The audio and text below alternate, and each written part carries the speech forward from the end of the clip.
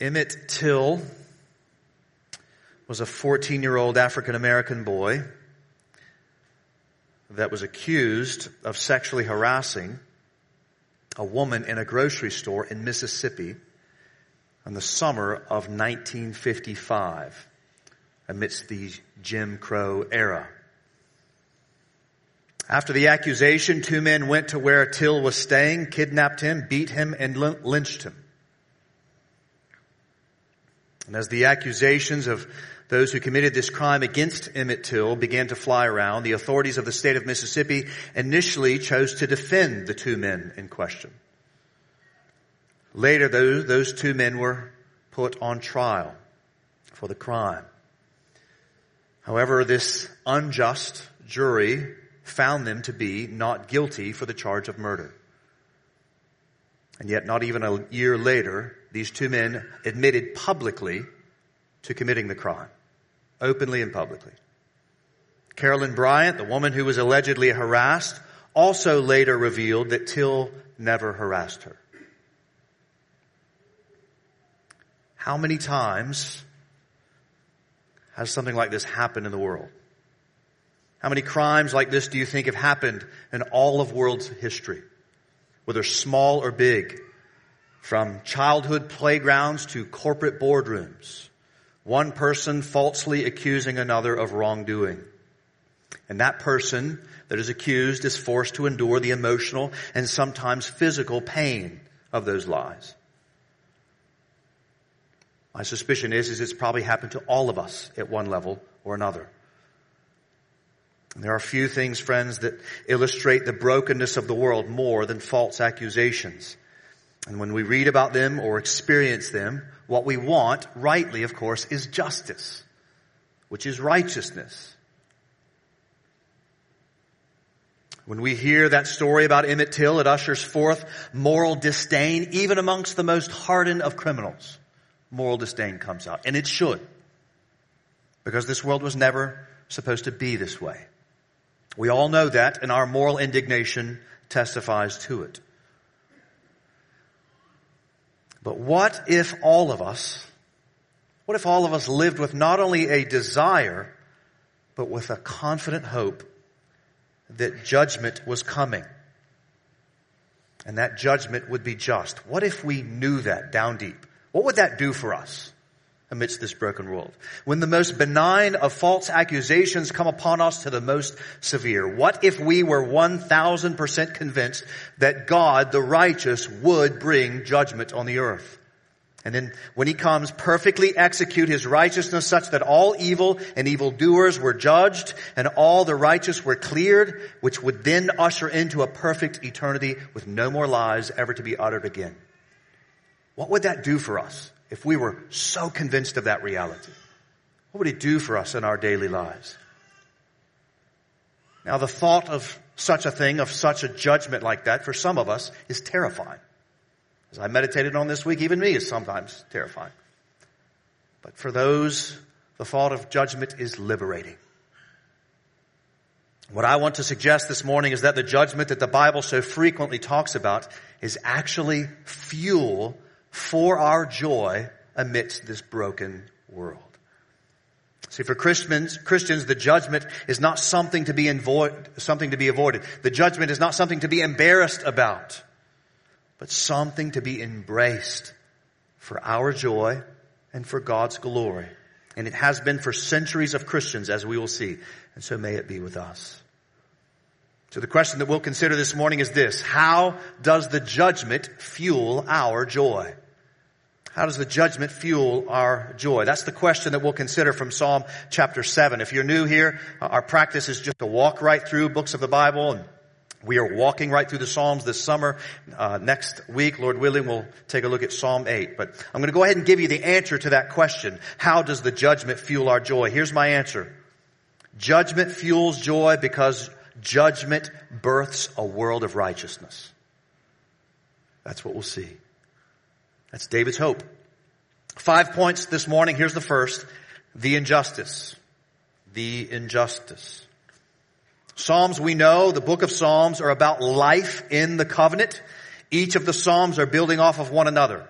So if we were to go back and look at Psalm chapter 1, we see there about the blessed man versus the wicked man. The blessed man we see, this is important for our passage today, the blessed man stands in the congregation of the righteous. The wicked man does not. Psalm 1. And then Psalm 2 talks about that blessed man that kisses the sun amidst the raging nations. Psalm 3 and 4 is the testimony of the blessed man, David, who seeks refuge from God amidst his own raging nation as his son Absalom pursues him. That's Psalm 3 and 4. Psalm 5 is a request to act righteously amidst that raging nation. Psalm 6 is a prayer for deliverance. And Psalm 7 is a call for justice to these raging nations. And Lord willing, Psalm 8, you'll see next week, is a call for triumph, of glory that deliverance has come. Do you see how these work together? But here in verses 1 and 2, we find the injustice that will give rise to David's request for justice. You can see that in the superscript up there, those little words above the psalm. This is a Shiggaion of David, which he sang to the Lord concerning the words of Cush, a Benjamite. Shiggaion is likely a kind of music to be sung corporately.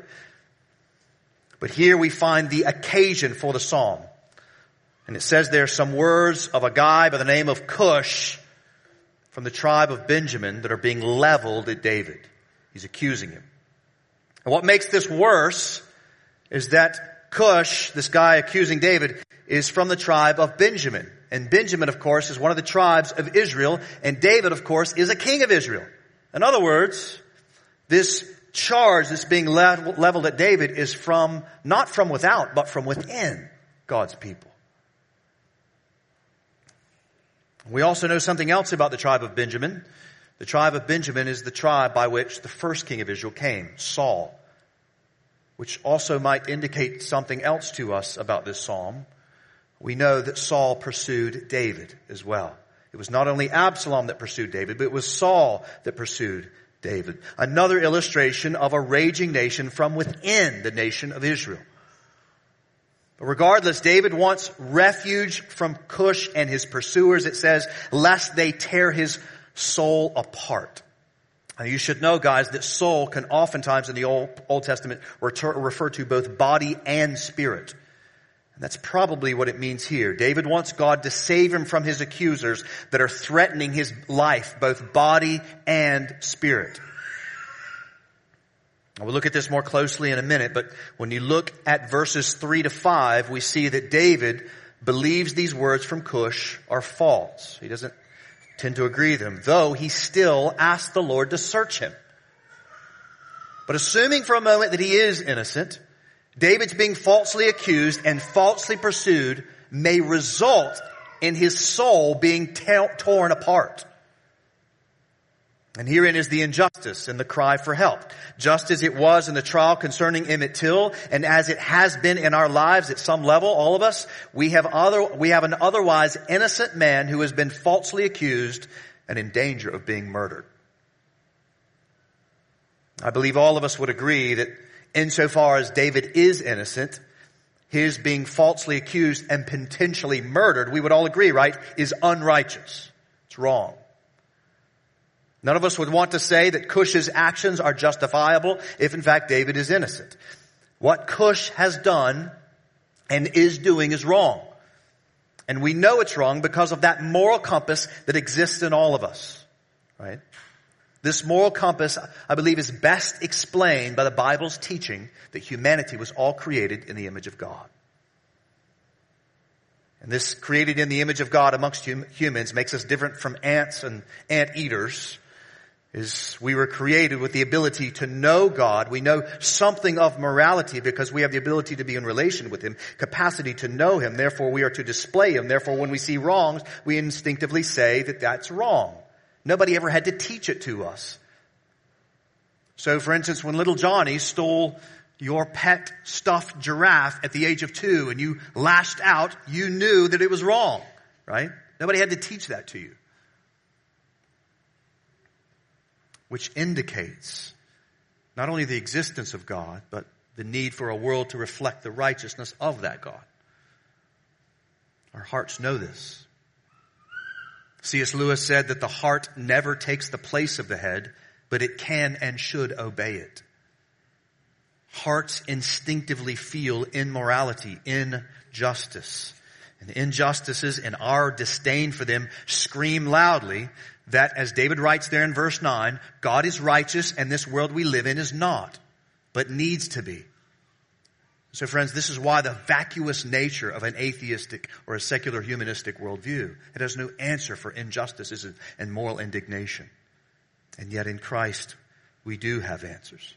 We understand as Christians that the sooner this injustice is dealt with and the righteous comes in, the sooner that will happen, the more we will have that joy that we all long for.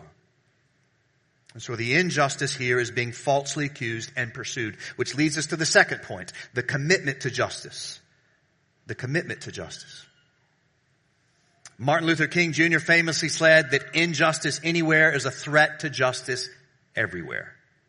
Injustice anywhere is a threat to justice everywhere. We tend to evaluate that statement externally, right? All the injustices out there. That's the way we tend to evaluate that. But I wonder if any of you have ever taken the time to consider that statement internally.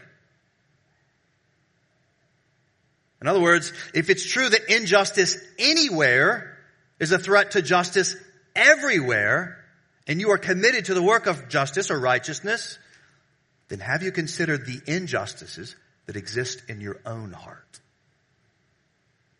It's very easy to spot them out there. Are we attentive to the ones that are here? Well, friends, David was so committed to a world of righteousness that he did just that. He was willing even to not only consider the fact that he had injustices possibly in his own heart, but even suffer for it if that's what it meant to bring about a world of righteousness. In the very next section of verses there, in verses 3 to 5, David says to us and the Lord, listen, if I've done what Cush has said, if I repaid my friend with evil or stole from him without cause, then Lord, take me down. That's what he says. Put me in the smoke show, as it were. Take care of me. Trample my life down. And take all of my glory as a king. Take that away too. If I've done this, then get rid of it. Get rid of me. Get rid of my glory. He's willing to suffer to bring about that world of righteousness for his own sin. That's David's commitment level to a world of righteousness.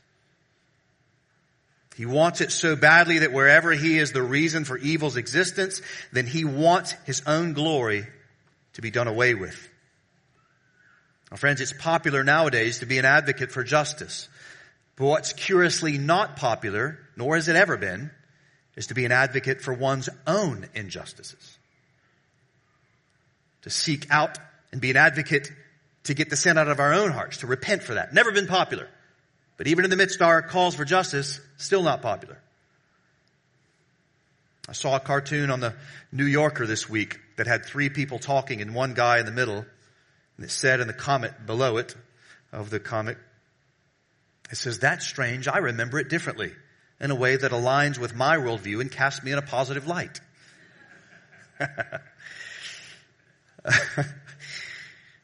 In other words, it's easy to identify, right, all of the specks in everybody else's eyes, especially our enemies. And it's very difficult to identify the plank that is in our own eye. Very few people are equally committed to having that plank be pulled out of their own eye. And yet, beloved church family, that's what it's going to take if we are ever going to arrive on those celestial shores that we so desperately want to see come about. It's easy again to call attention to everyone else's wrongs, and where they exist, we should call them out, of course. But are we prepared to do the same for ourselves? Are we prepared to do the same as what David does here? Are we prepared to lay down our own glory to see a greater glory come about in the world? Well, God is teaching us this morning that we need to be. Tim and Kathy Keller write in their book on marriage, quote, "If 2 spouses each say, I'm going to treat my self-centeredness as the main problem in the marriage, you have the prospect of a truly great marriage." So true, isn't it? It's not enough, by the way, when we say this, that I need to address my own sin. It's not enough to say, well, I know I'm not perfect. Not enough. It's not enough to say, I know I've done some things wrong here and there. Not enough to do that. In the work of bringing righteousness into the world, it's easy to accuse the other, our enemies, with specificity and remain abstract in the personal. So easy to do that. And so, beloved church family, we have to get specific in our own sins. Be committed to the work of righteousness such that we are confessing sin specifically and willing to suffer for it if need be. Take a look at the passage. David lists out specific things that if he had done them, he wants them to be dealt with. And likewise, if we are going to see a world of righteousness, we too need to not only confess our wrongs, but confess them specifically and be willing to receive the consequences. So do not say, beloved, that you want Washington City to be a better city if you are unwilling to do that. Do not say that you want your marriage to be more holy if you're unwilling to do that. Do not say that you want our church or your family situations or whatever else it is. Don't be willing to say you want it to be better if you're unwilling to do that. To repent, that is, of your own sin with specificity. So, beloved, be so committed to a world of righteousness that you are prepared to suffer for your own unrighteousness so that justice will come about in whatever that sphere is. That's what it's going to take. Advocacy without personal transparency is hypocrisy.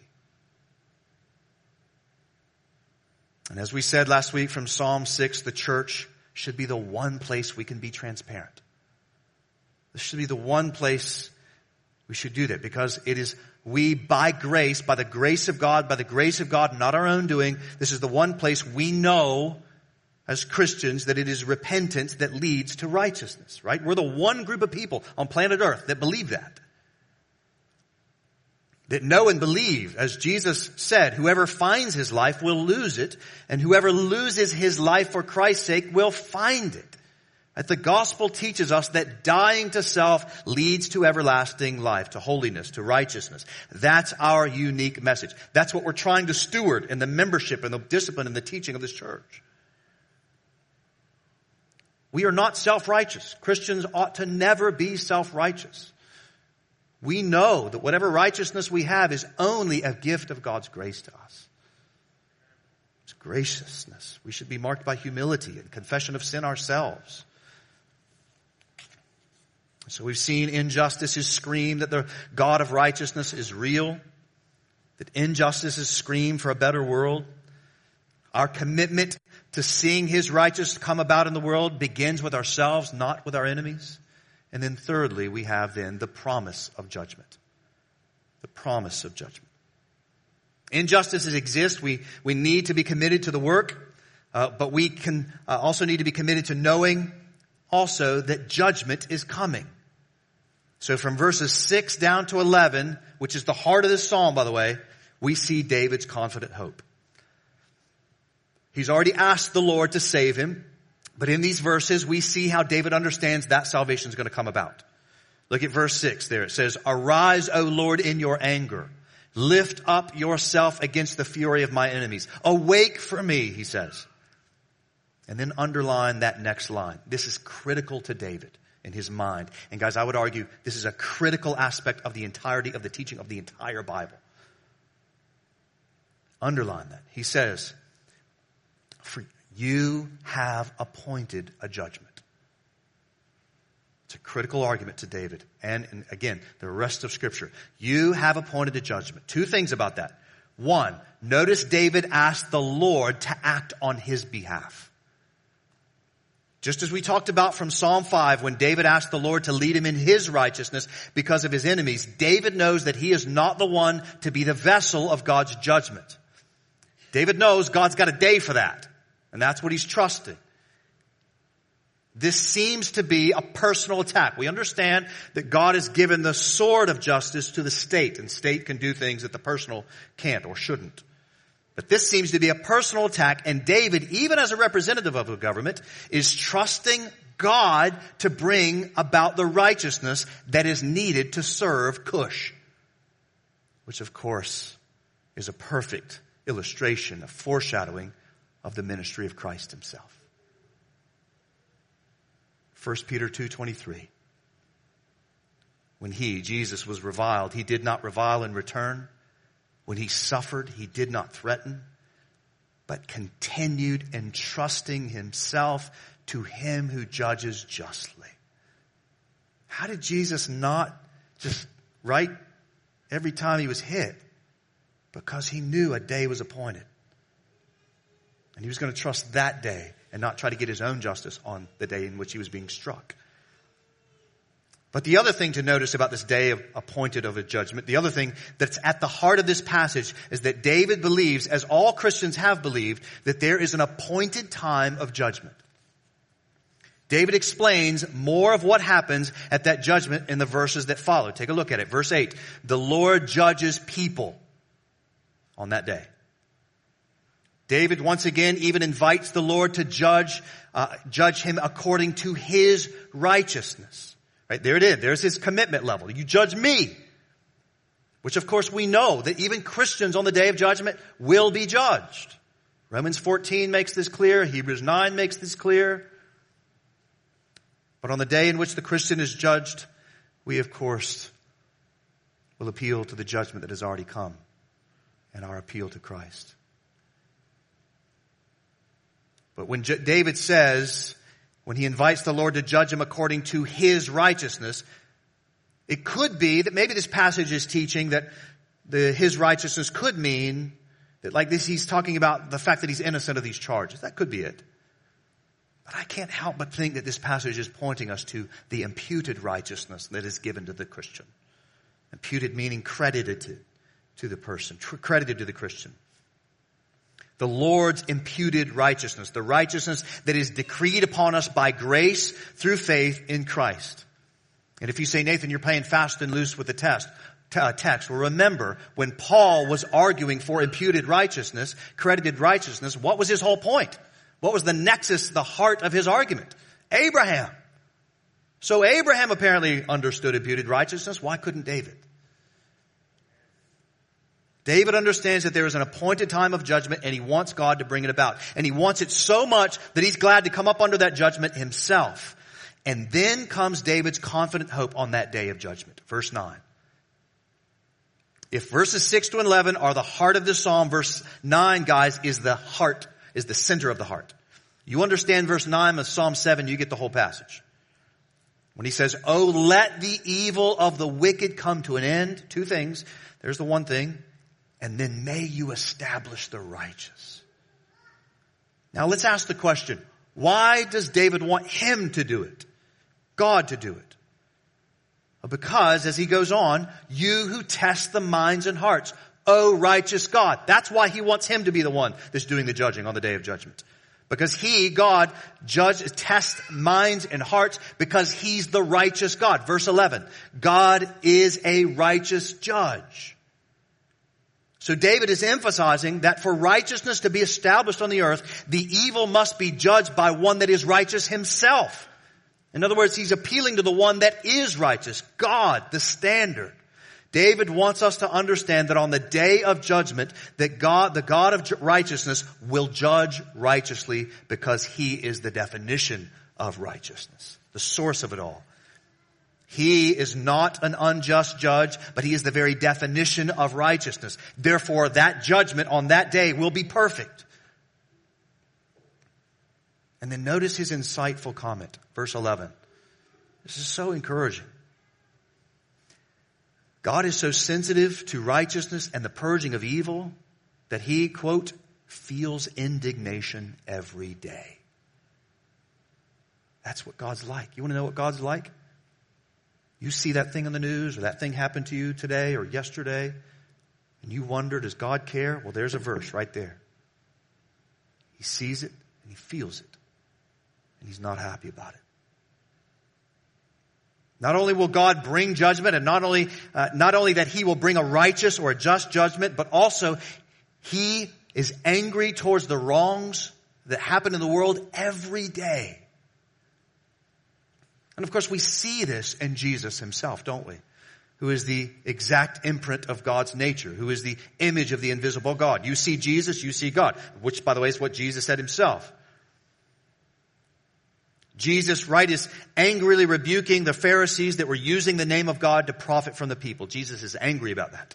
We see this when Jesus saw Jerusalem and wept over its sinfulness. We see this when Jesus called the sinful woman to sin no more. We see this in Jesus when he begins his ministry and says, repent and believe the gospel, for the kingdom of God is at hand. God hates evil, friends, so much that he sent his only son into the middle of our unrighteous world so that he might overcome that unrighteousness and bring about a world of righteousness. You want to talk about David being committed to righteousness. How much more is God committed to righteousness, that he would send his son into the world to overcome it? And so, friends, yes, I agree. When you and I are in the middle of what seems to be clear and present evil, it's easy to wonder if God cares. I get that. I've been there. Matter of fact, I would even go so far as to say David gets that. How many times do we read from David's own lips, how long, O Lord? David understands that sometimes it doesn't seem as though God cares. But David at the same time also says he does. I know he does. We see this clearly in the passage. God's angry about the injustices. He intends to do something about it. A day is appointed, guys. I want you to think about this. A day is appointed. A trial date is set. And all of us are going to be there on that trial. And we will stand before the judge. Give account for our lives. David knows that, and we know that by looking at the person and the work of Jesus Christ. God knows, God cares, God sees, God remembers. God's doing something. Nothing and no one is more powerful than him. And so trust his purposes in the midst of darkness. Friend, he's more angry about it than you are. And I know that, again, because he sent his son straight into the middle of it to overcome it. He's more angry about it than we are, and a day is appointed when he's going to deal with it. That's why you and I have to work harder at remembering, at meditating, at confidently hoping in the appointed day of judgment. Because on that day, when Christ returns, he will fully and finally test everyone's mind and heart, and he will on that day level a judgment that will be both sobering and celebratory. On that day of judgment, both sobering and celebratory. Sobering because those, unlike David, who are unwilling to repent for their sin, will have to answer for it. Celebratory because on that day, we who are trusting in Christ and are repenting of sin will be fully and finally saved. Hallelujah. Now to be clear, I want to be clear about that. When I say that, Christian, you are fully saved today, but you are not fully and finally saved yet. Right? Read Romans 8 this afternoon. What we are, we are not yet fully there. Because on the day that Jesus returns, 1 John 3:2, we will see him and we will be like him. That day's not yet, right? I'm still a mess. You are too, right? But in Christ, we're positionally counted righteous. But on that day, we'll be complete. So for all of the times in which we ourselves are sinned, all those times in which we were in the position of Cush, maybe, and all the times that we have been sinned against, Christ has taken the punishment for all unrighteousness for those that sin against him and believe in him. He's taken that punishment on himself. God's wrath, his indignation, as it says here, his anger over Nathan Knight's sin, over your sin that trusting in Christ, was delivered on Christ in our place. That's what happened on the cross. That's why it's so terrible. That's why it's so uniquely awful. That's why Isaiah prophesied that Jesus was going to be pierced for our transgressions, crushed for our iniquities. Upon him was the chastisement, the punishment that brought us peace. Beloved, if you don't understand and believe that substitutionary atonement is central to the gospel, you don't understand the gospel. To lose sight of that is to lose sight of that judgment. Because it is there on the cross where we that repent and believe, our sin is dealt with. And just as important, it is there on the cross where we not only were judged, Nathan Knight was judged in Christ 2,000 years ago at the Christ. My sin was judged there fully, but not yet finally, as that will happen upon the return. But also, just as important, that is where we receive our righteousness. That's where the Christian receives our righteousness. At the cross, we not only receive the judgment for our sin, but we also receive our righteous status when Christ's righteousness is transferred to us that believe. See, one of the things that many Christians themselves fail to understand is not only the sacrifice of Christ on the cross, where we're judged, but also the active obedience of Jesus in his 33 years on planet Earth. You ever wondered why didn't Jesus just show up as an adult like Adam was and just deal with it all? It's because he came as a baby so as to live a life of righteousness. He needed to live a life of holiness, a life of righteousness. It was for this reason where at his baptism, remember John the Baptist says, I can't baptize you. And remember what Jesus said? Jesus says it is necessary. It is fitting to fulfill all righteousness. Right? That's what he did. He's the only one that did that. You ever ask the question, how can one man's death thousands of years ago atone for the sin of thousands of people all over the earth? You ever ask yourself that question? Well, the answer is right here, because he's the only sinless one. He was both infinite because he was God, and he was man, and he was righteous man. Therefore, he can uniquely atone for the sins of the world, those that believe on him, his active righteousness. All who have repented and believed on him might have the righteousness of Christ credited to them by grace through faith in Jesus' life and death. Paul summarizes this in 2 Corinthians 5:21 so well. He says, for our sake, he, God, made him, Jesus, to be sin. That is to receive sin, who knew no sin. So that, why? So that in him, we who believe, we might become the righteousness of God. It's a great verse to memorize and meditate on this week. Can't you see, friends, why we Christians love the gospel? This good news. Because of this gospel, we don't have to fear the day of judgment when Christ will return and establish a world of righteousness. And listen, we don't even have to fear when other people judge us. Right? Because whatever judgment you might have, even if you're here right now, you're judging me, right? I'm a pastor. I'm saying all of my opinions are out in public, right? It's going to happen. I know it happens every single week. I don't have to fear you, right? God's judged me. If God's judged me, I certainly don't have to fear your judgment, right? We don't have to fear that because we have already been judged the most in Christ, and it's been dealt with. It's been granted. It's been credited to us. We're now God's children. What have we to fear? This is the gospel that we love so much, that we just sang about. We have nothing to fear and everything to gain. Whereas the unrepentant sinner, friend, has the very opposite. We see that in the next verses. Injustices abound. It's kind of verse point 1. We get committed to the work of justice, even in ourselves. That was the second point. Third point, we hope in the promise of judgment. Then fourth point, we now consider the cost of injustice. The cost of injustice. From verses 12 to 16, this is what awaits the unrepentant sinner. And I want you to see, friend, if you're not a Christian, if you're not trusting in Christ alone for your salvation, your righteousness, don't lose sight of verse 12. Look at verse 12. This is critical to see. There's the qualifier. If a man does not repent. That's a critical piece of the puzzle. If a man does not repent. Now, to repent means to turn around from sin and turn to God. In other words, to agree that you have failed. To agree that you deserve to receive judgment. And you're turning to God, asking for his righteousness, his grace upon you.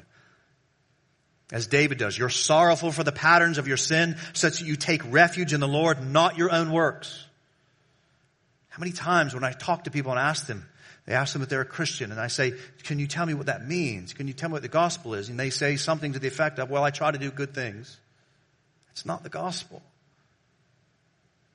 That's a terrifying way to live. We need Jesus. Christians say, I turn from sin, trust in Jesus alone for my salvation. You trust him, as the text says, for a new and upright heart. I don't trust me working myself out, going to church or taking communion enough times. No, I trust in God. That's what repentance is and does. Christians don't face the world or God with any amount of self-righteousness. We only trust in God for righteousness. We have not achieved anything on our own. What knowledge we have, what love we have, what good works we have, what hope we have, what salvation we have is all from God.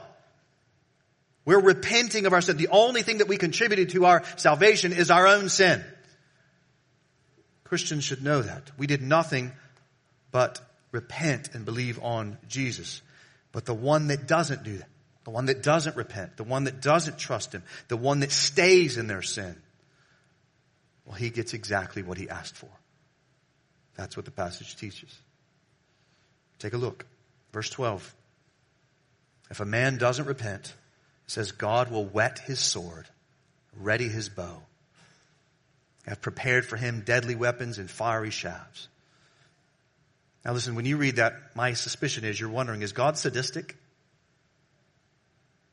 Is he evil in himself just to sort of like, he's doing this? No, remember what David says about him. He says that he's a righteous judge. Right? He's doing what must be done to have a world of righteousness, to be born. He's bringing salvation and condemnation. That's what a good judge does. That's what justice does. And that condemnation is not only deserved, it's not only just, but it's what the unrepentant designed for him or herself. That's what the passage teaches. It's not only just what they get from God, but it's what they asked for themselves. Read it. Look at verse 14. The wicked man conceives evil. In other words, he's done it. Is pregnant with mischief. Gives birth to lies. Verse 15. Makes a pit. Digs it out. And what happens? And falls into that hole that he has made. His mischief, or we could say one sin, returns on his own head. On his own skull, his violence descends. Friends, the straightforward teaching of the Bible is that no one deserves heaven. And everyone deserves hell. Myself included. Unrepentant sin, from the smallest of lies to the greatest of murders. From the kind neighbor who refuses to submit to Christ's authority, to the terrorist who flies a plane into a building. Each of them have one thing in common. Their unwillingness to stop living for themselves and lay down their own idols, combined with the determination to go their own way, which results in the person getting exactly what they wanted. That's the straightforward teaching of the Bible. God gives them over. He just lets them have what they want. That's their judgment. And in the end, those sinful desires that the Lord let you have wind up being the very same things that lead to your own downfall. Friends, it's as though an addict wants the fleeting pleasure of cocaine, and the Lord lets them have it. And they like it. Makes them feel good for a few minutes. And they want more and more and more till eventually the addict is a shell of themselves. But they got what they wanted. They got the drug, which wound up killing them. So it is with the unrepentant. They get what they want in this life, but it only serves to be the very same thing that condemns them in the next life. And so, friend, if this is you, if you're the person that is either trying to have Jesus but not His lordship, friend, you're in danger of the day of judgment. That is, if you are unwilling to repent of sin and trust in Jesus alone and be born again to a new and living hope, and instead you just want to keep leaning into that thing, whatever it is, leaning into this world as home, leaning in consciously, consistently, unrepentantly, knowingly disobeying the Lord's commands, then the day of judgment will be a terror for you. Listen, I don't get any joy out of telling you that. But that's what it says. I wouldn't love you if I didn't tell you that. I would be a terrible person if that was true and I didn't tell you. It would be terrible if I knew that and you were living that way and I knew it and I said nothing. I would be awful. I'm trying to love you.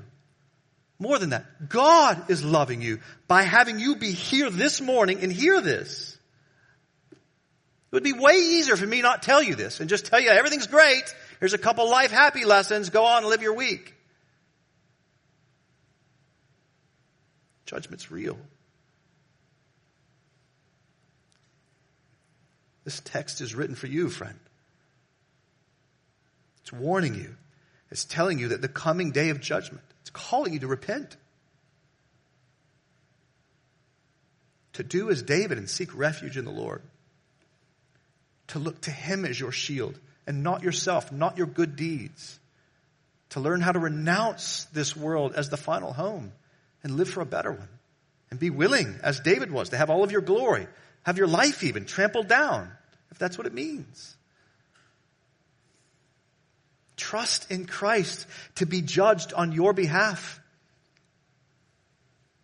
Or you're left to be judged yourself. That's your choice. Jesus makes this crystal clear, guys. Right after that verse that you probably know in John 3:16.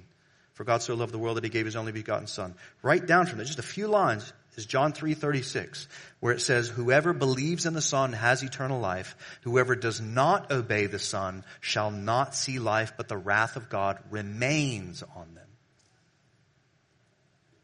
Or as Jesus himself said of that day of judgment, Matthew 24:49-51, he spoke in a parable and said this, but if that wicked servant says to himself, my master is delayed, and begins to beat his fellow servants, Jesus is representing sin, and begins to beat his fellow servants and eats and drinks with drunkards, the master of that servant will come on a day when he does not expect him, at an hour he does not know, and he will cut him in pieces and put him with the hypocrites.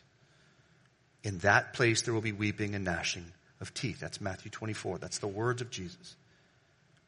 Friend, escape this day by trusting in Christ to receive your judgment, to deal with your sin at the cross, and then enjoy him for eternal life.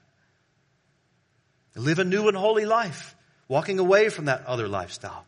And friend, if you desire to do this, come talk to me. And we'll help you to know what that looks like. But as for the rest of us, those of us that have done this, those that have repented of sin, are trusting in Christ, being born again to a new and living hope, believing that Christ has dealt with your judgment. You've been judged in Christ at the cross, and you know that on the day of judgment you will be judged, but you're trusting in Christ's righteousness to give you access to the world of righteousness. If that's you, daily repenting of sin, trusting in Jesus, let's now consider the final part of this passage, the joy of judgment. I realize that when I say that, it probably sounded a little odd to you. The joy of judgment. And for those of us apart from Christ, again, there is no joy in judgment. But for those of us in Christ, by grace, we have plenty to shudder about. But much more to shout about. Amen? Because when Christ returns to judge the living and the dead, at the appointed time, it will give rise to a world of righteousness. Can you imagine that? Heaven on earth. This has been the great hope for Christians for thousands of years. And today, we've got to think about this. Guys, I was convicted this week. You know, y'all hear me talk about heaven a lot. I don't think about the day of judgment much. And yet, when you look at Christian history or the Bible itself, they're talking about this all the time. Right? You see it here in David, right? You heard it from Jesus. I just read that passage from Matthew 24. He's regularly talking about the day of judgment. We see it in Paul standing on the Areopagus. The Apostle Paul appealed to an unbelieving crowd. He's not preaching to the church, as it were. And he says in Acts 17:30 and 31, the times of ignorance God overlooked, but now he commands who? All people everywhere to repent, because he has fixed a day on which he will judge the world in righteousness by a man whom he has appointed. And of this he has given assurance to all by raising him from the dead. That was Acts 17. And then Paul writes to Timothy in 2 Timothy 4, right at the end of his life. Henceforth, he says, there is laid up for me the crown of righteousness, which the Lord, the righteous judge, same language as David, will award to me on that day. And not only to me, but also to all who have loved his appearing. Do you love his appearing? To his church planner, Titus. Paul motivated the godliness of the people there on the island of Crete by saying in Titus 2:13 that we are waiting for our blessed hope, the appearing of the great glory of our great God and Savior, Jesus Christ. Reflecting on the people that were causing Christians so much trouble for their faithfulness, Peter gave hope to his readers by saying in 1 Peter 4:5, but they will give an account to him who's ready to judge the living and the dead. That was the thing that Peter thought would give strength to the Christians that were being pressed, is the day of judgment. The Apostle John, you notice what I'm doing here, by the way. I'm just trying to get everybody in the New Testament. Right? The Apostle John counsels Christians who are experiencing hardship from the world by telling them, 1 John 3:2, I've already quoted this, beloved, we are God's children now, and what we will be has not yet appeared. But we know that when he appears, we shall be like him, because we shall see him as he is. And of course, so much of the close of the Bible is about the day of judgment, isn't it? Just listen to the final words of the Bible. The conclusion, as it were, of the world and of the holy book that God has written. These are the final words.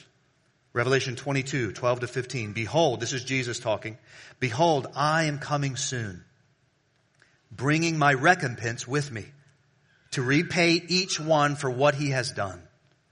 I am the Alpha and the Omega, the first and the last, the beginning and the end. Blessed are those who wash their robes. He's talking about washing their robes in the blood of Christ. Blessed are those who wash their robes, so that they may have the right to the tree of life, and that they may enter the city by the gates.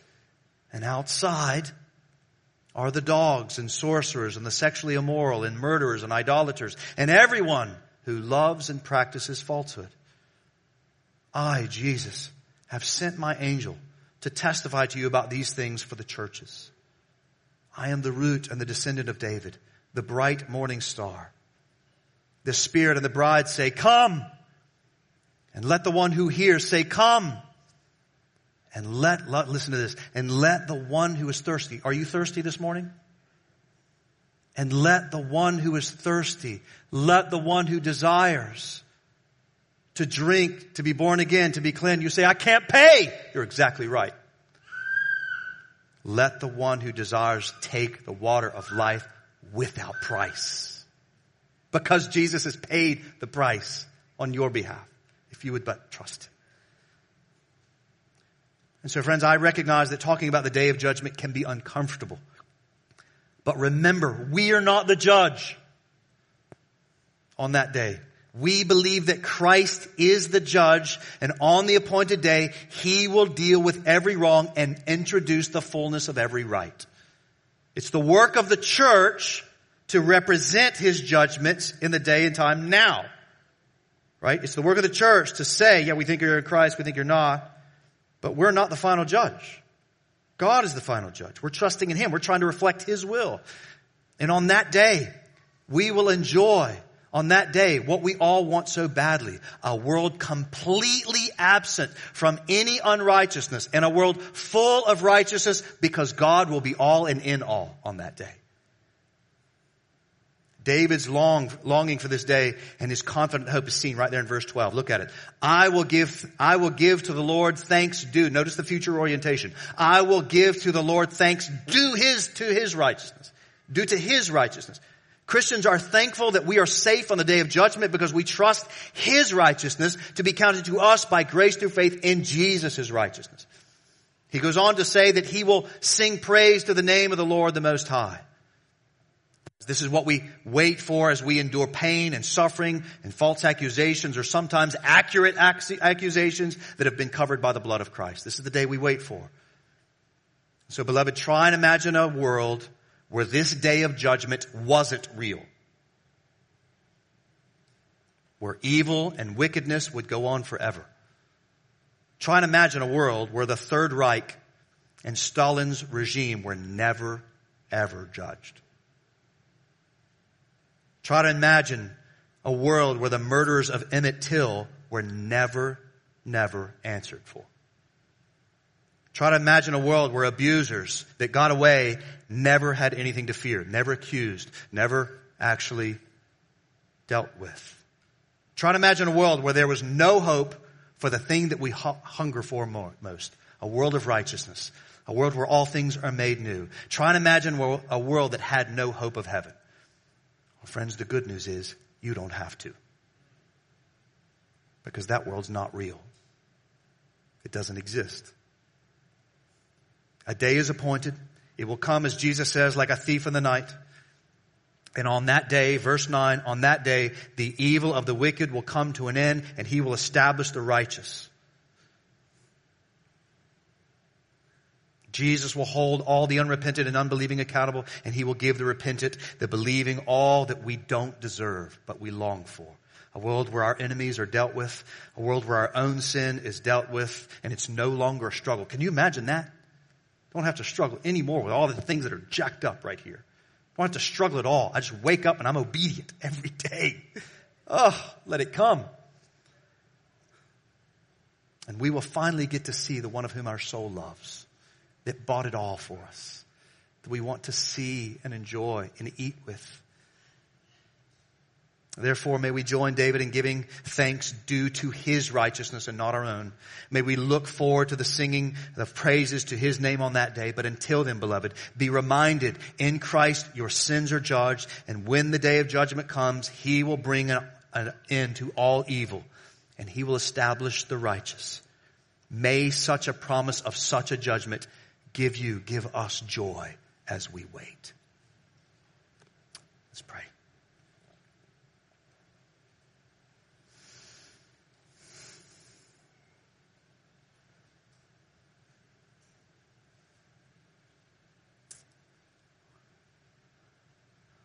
We agree, God, that unrighteousness is real, not only out there, but in here.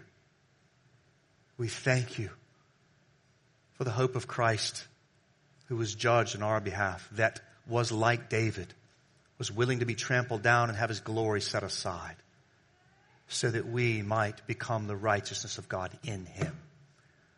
And that sacrifice was received as evidenced by the resurrection. And so now we have hope. And Lord, there's one thing left. We read about there in Revelation. All your promises are yes in Christ. We see that. One left, that day of judgment. And Lord, I'm so sick and tired of my own sin. I'm so sick and tired of this world's sin and the brokenness that's here. We pray, as Revelation teaches us to pray, come, and come soon. Thank you for the joy of a day of judgment, that we can be confident everything will be made right. We prayed in your name, Jesus. Amen.